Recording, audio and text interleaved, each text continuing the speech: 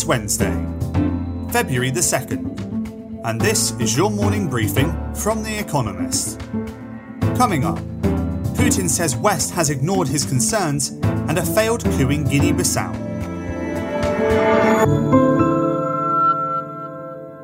First, the world in brief. Vladimir Putin, Russia's president, said Western countries had, quote, ignored his security demands in the crisis over Ukraine. America was motivated by the desire, quote, to contain Russia's development, Mr. Putin said, rather than out of real concern for Ukraine's security. It was his first public statement about the rising tensions since December. Also on Tuesday, Boris Johnson, Britain's Prime Minister, travelled to Ukraine, where he vowed to find a diplomatic solution to the mounting crisis. Britain's government launched a long-awaited plan to, quote, level up neglected parts of the country. The strategy, which was at the heart of the ruling Conservative Party's election campaign in 2019, seeks to reduce regional inequality by upgrading infrastructure and redistributing power. It will take until 2030 to complete and involve all government departments. The opposition said the plan lacked money and fresh thinking. Alphabet, Google's parent company, reported revenues of $75.3 billion in the fourth quarter of 2021, up by 32% year-on-year. Net income was $20.6 billion. Last year, the firm booked its fourth largest annual profit since going public, amid a pandemic boom in digital advertising. Alphabet also announced a share split. Pending their approval, shareholders will receive 19 additional devalued shares for each one they held. Guinea-Bissau's president said the situation was under control, but that many of his security forces were dead after a reported coup attempt on Tuesday. He described the event as a, quote, failed attack against democracy and suggested it may have been linked to the illegal drugs trade. Since winning independence in 1974, Guinea-Bissau has experienced 4 military takeovers. Johnson & Johnson, a drug maker, and 3 drug distributors agreed to pay $590 million to Native American tribes in a tentative settlement to resolve litigation related to the opioid epidemic.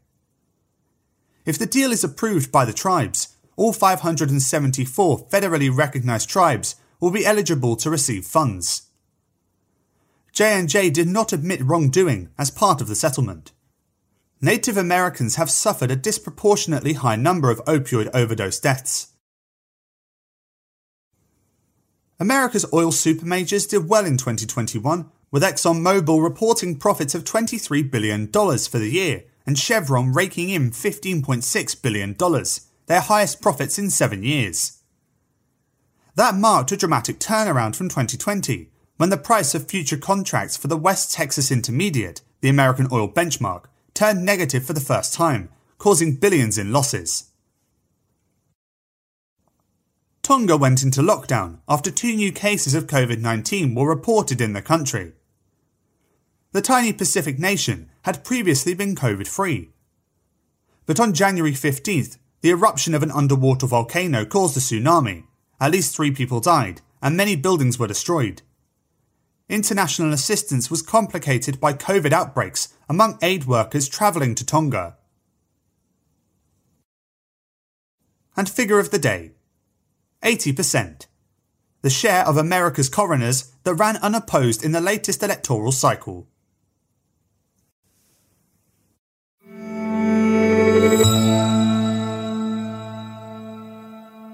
And now here's today's agenda. Deterring Russia's invasion of Ukraine. The West's main weapons if Russia were to invade Ukraine would be economic. America and Britain have all but ruled out military engagement, but vowed sanctions on an unprecedented scale. America's Senate is expected to approve a package aimed at elite figures and companies in or around the inner circle of Vladimir Putin, Russia's president, as well as the relatives they often use as asset-owning proxies. Britain's government has also announced new sanctions legislation. Britain's stance is being watched closely, because rich Russians have strong financial and social ties to the country, from owning mansions to football clubs. America may push to exclude all Russian lenders from SWIFT, a global payments network, and try to halt the opening of Nord Stream 2, a pipeline that would send Russian gas to Europe. That makes some European allies queasy. Many get much of their imported gas from Russia, or have strong commercial and banking ties to it. In Germany's case, both are true.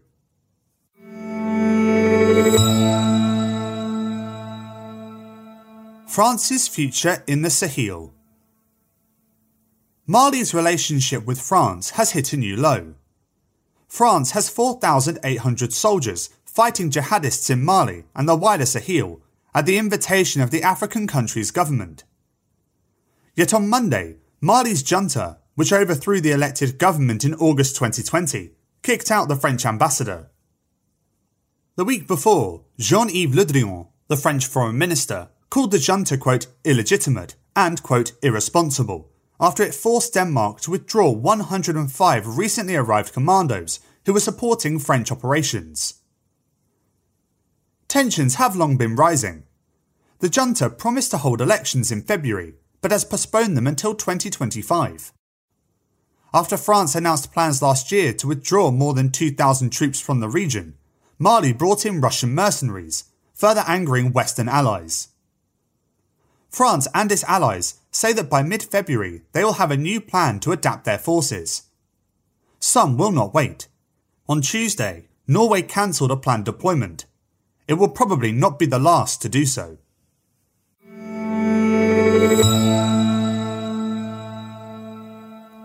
Turkey and Armenia grow closer.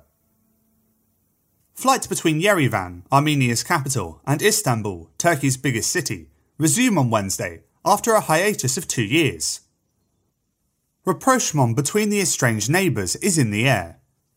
Envoys from the two countries, which have never established diplomatic relations, began to draw a path towards normalisation in Moscow last month.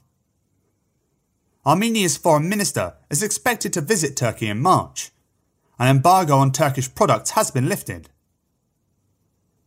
The thaw began after Azerbaijan, backed by Turkey, recaptured parts of Nagorno-Karabakh, an ethnic Armenian enclave, and 7 neighbouring provinces occupied by Armenian forces since the 1990s.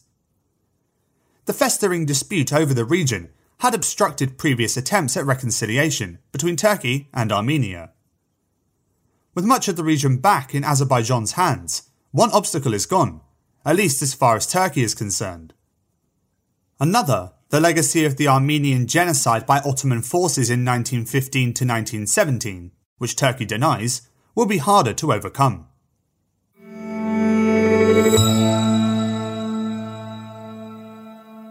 Spotify faces the music. The world's biggest audio streamer releases its quarterly results on Wednesday amid a row over the Joe Rogan Experience, its most popular podcast. The talk show, acquired by Spotify in 2020 for a reported $100 million, gave airtime to anti-vaccination cranks. Neil Young and a handful of other famous singers withdrew their music in protest. Mr. Rogan himself has apologised, but remains in post. Spotify hopes that will be the end of it. It won't. Spotify and its rivals, Apple and Amazon, upload tens of thousands of new podcasts and songs every day, the majority by amateurs. Their content thus increasingly resembles that of social platforms, such as YouTube. But whereas the main social networks have long wrestled with the dilemmas of content moderation, the audio streamers seem behind. Spotify, a 16-year-old company, published its, quote, platform rules only on Sunday. It's not just Joe. Audio platforms need to monitor the millions of amateur mini Rogans too.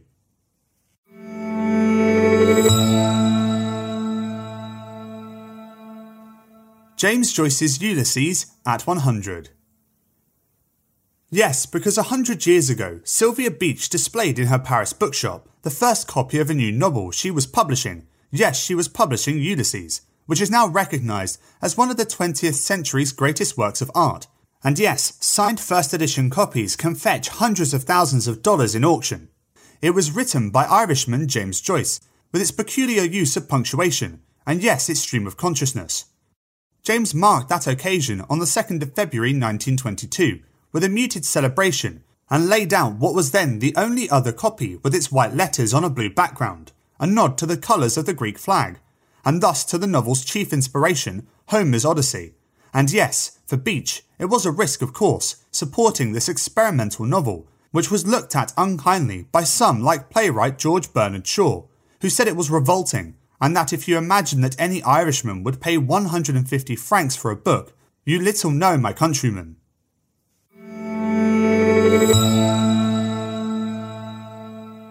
Winter Quiz, Week 8. The Battle with Our Baristas enters its final week. As in previous weeks, we'll serve you a new question each day. On Thursday, your challenge will be to give all 4 answers and tell us the connecting theme.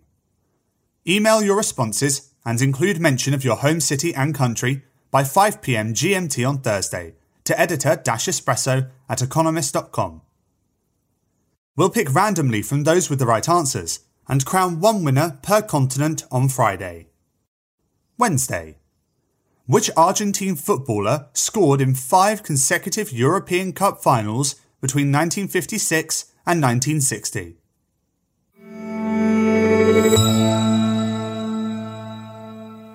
Finally, here's the quote of the day from James Joyce, who was born on this day in 1882. The supreme question about a work of art is out of how deep a life does it spring. That's it from The Economist Morning Briefing, available every weekday and on Saturdays. You can hear interviews and analysis from our journalists, including our current affairs podcast, The Intelligence, by searching for The Economist on your podcast app, or by asking your smart speaker to play the latest Economist podcast. And as a subscriber, you have access to each week's full edition in audio. Just download the Economist app on your mobile device to start listening.